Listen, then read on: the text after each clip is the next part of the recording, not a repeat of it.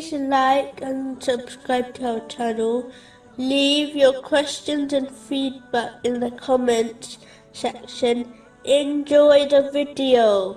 Another thing mentioned in the narration discussed in this podcast series, which is found in Jami Tirmizi number 2516, is an important issue, indicating the infinite and absolute power and authority of Allah, the Exalted. The narration advises that the entire creation together cannot benefit a person if Allah, the Exalted, did not desire them to. Similarly, the entire creation together could not harm someone if Allah, the Exalted, did not desire them to. This means only what Allah, the Exalted, decides will happen. It does not mean one should not use means such as medicine, but it means that one can use the means as they have been created by none other than Allah, the Exalted, but one must understand that only Allah, the Exalted, is the one who decides the outcome. For example, it is often observed that a sick person takes medicine, and then they recover. And it also often observed that a sick person takes medicine, yet they do not recover. This shows that another factor decides the end result, that is the power of Allah, the Exalted. Chapter 9, verse 51. قل لن يصيبنا إلا ما كتب الله لنا هو مولانا. Say, never will we be struck except by what Allah has decreed for us. He is our protector.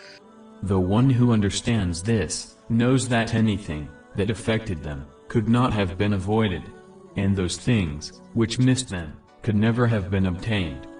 It is important to note that whatever the end result, even if it is against a person's desire, they should remain patient and truly believe Allah, the Exalted, has chosen the best for them, even if they do not see the wisdom behind the result.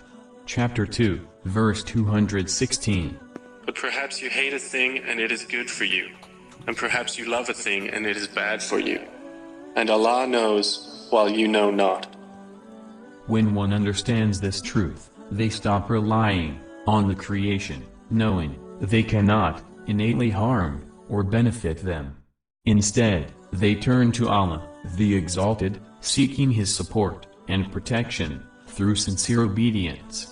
This gives rise to trust in Allah, the Exalted. It also gives rise to one fearing Allah, the Exalted, and no one else, as they know the creation cannot harm them without the decision of Allah, the Exalted. Recognizing that all things which occur originate from Allah, the Exalted, is a part of understanding the oneness of Allah, the Exalted. This is a topic which has no end, and goes much beyond only believing that there is only one God, worthy of worship, namely, Allah, the Exalted. When this is fixed in one's heart, then they only hope in Allah, the Exalted, knowing He is the only one who can help them. They will only submit and obey Allah, the Exalted.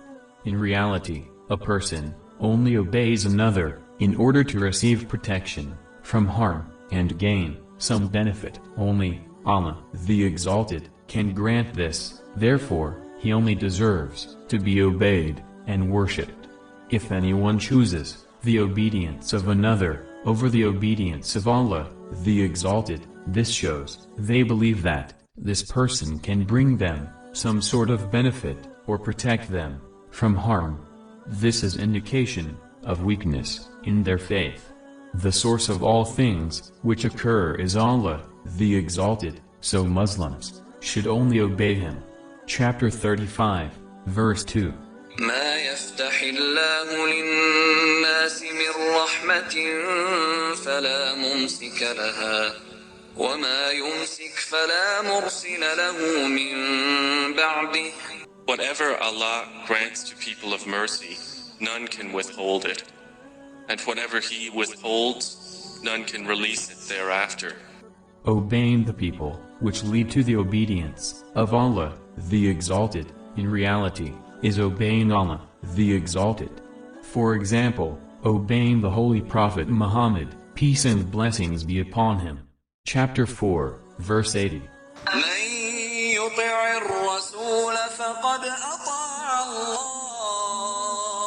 He who obeys the messenger has obeyed Allah. The next podcast, in this series, will continue discussing a similar narration, which mentions the importance of patience.